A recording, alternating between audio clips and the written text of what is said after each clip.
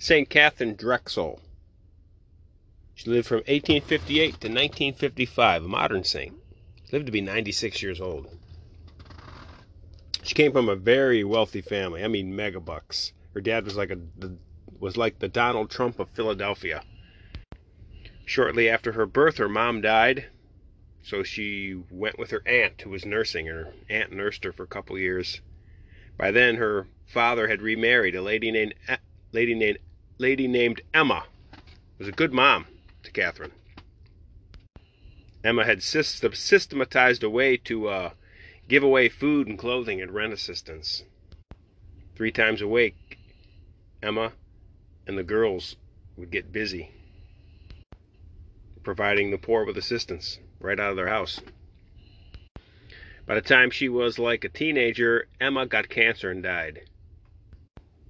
Watching Emma waste away for 3 years with this cancer had a enormous effect on Catherine, and she started to consider the religious life.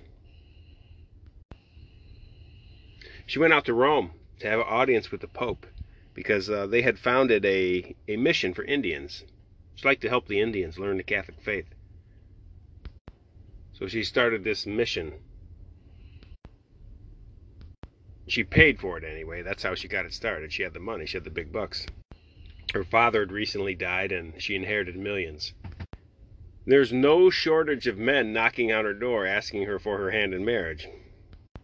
Anyway, she has this audience with the Pope. She goes over there just to ask him to staff this Indian missionary place that she started up with her bucks.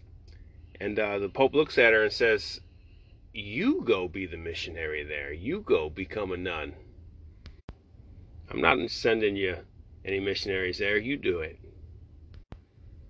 And so she did. And spent the rest of her life basically teaching the Catholic faith to the Indians. St. Katharine Drexel. Gospel is from Luke 9 today. Jesus speaks, he says, "The Son of Man must suffer many things and be rejected by the ancients and the chief priests and the scribes and be killed, and the 3rd day rise again. If any man will come after me, let him deny himself, take up his cross daily, and follow me. For whosoever will save his life shall lose it. For he that shall lose his life for my sake shall save it. For what is a man advantaged if he gain the whole world, lose himself, and cast away himself? He that loses his life for my sake shall save it." Sounds like St. Katharine Drexel. She gave up a bazillion bucks. The rich lifestyle. Gave it all up to teach catechism to Indians. Baltimore Catechism is starting the section on the Holy Eucharist. First question is, what is the Holy Eucharist? Yes, at the Leo. What's the Eucharist, Leo? He'll say, Jesus. That's the right answer.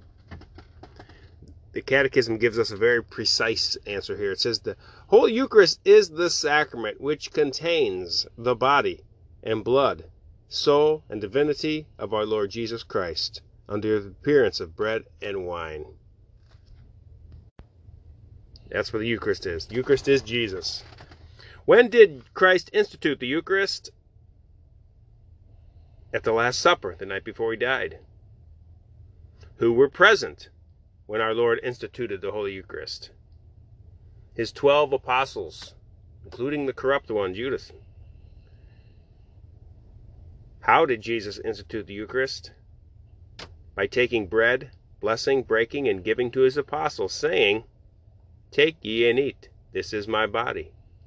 And then by taking the cup of wine, blessing and giving it, saying to them, "Drink ye of this. This is my blood, which shall be shed for the remission of sins." Here's an important line. "Do this for a commemoration of me." That begs a question. Do this for commemoration for me. Do what? Change bread into my body. Change wine into my blood. When our Lord said, "This is my body," the substance of the bread was changed into the substance of his body. When he said, "This is my blood," the substance of the wine was changed into the substance of his blood. Jesus is whole and entire under both the form of bread and under the form of wine. After the substance of the bread and wine had been changed into the substance of the body and blood of our Lord, there remained only the appearances of bread and wine. By the appearances of bread, I mean the figure, the color, the taste, the smell, whatever appears to the senses. This change of the bread and wine into the body and blood of our Lord is called transubstantiation. So what is transubstantiation? It's when the substance of bread is changed into the substance of our Lord's body and blood.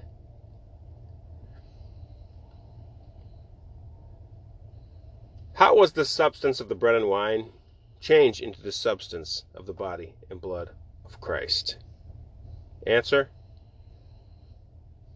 by God's almighty power. Does this change of bread and wine into the body and blood of Christ continue to be made in the church? Yes. It's made by Jesus in the church through the ministry of his priests. When did Jesus give his priests the power to change bread and wine into his body and blood?